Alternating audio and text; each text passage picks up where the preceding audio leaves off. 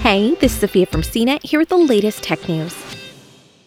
Zoom has agreed to implement better security for its video calling platform under a settlement with the U.S. Federal Trade Commission. The company deceived users by claiming to have end-to-end 256-bit encryption, the FTC alleged in its complaint.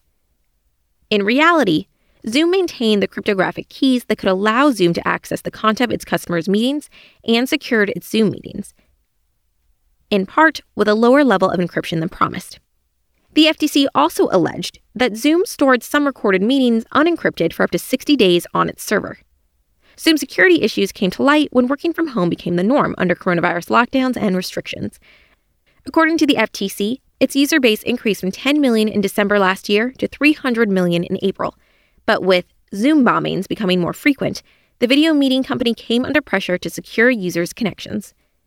As a result of its issues, Zoom bought a security company in May and rolled out end-to-end encryption for calls last month. The FTC's complaint also alleged Zoom secretly installed software called Zoom Opener, which allowed computers to launch the app without permission from the user. This increased users' risk of remote video surveillance by strangers. Zoom didn't admit or deny the allegations in the settlement, but agreed to implement a new mandated information security program within 60 days. It must also use more secure safeguards like multi-factor authentication and data deletion, document potential risk annually and ways to mitigate those risks, and implement a vulnerability management program. The video calling company also agreed not to make misrepresentations about privacy, security, and data usage. Independent security audits are required every other year.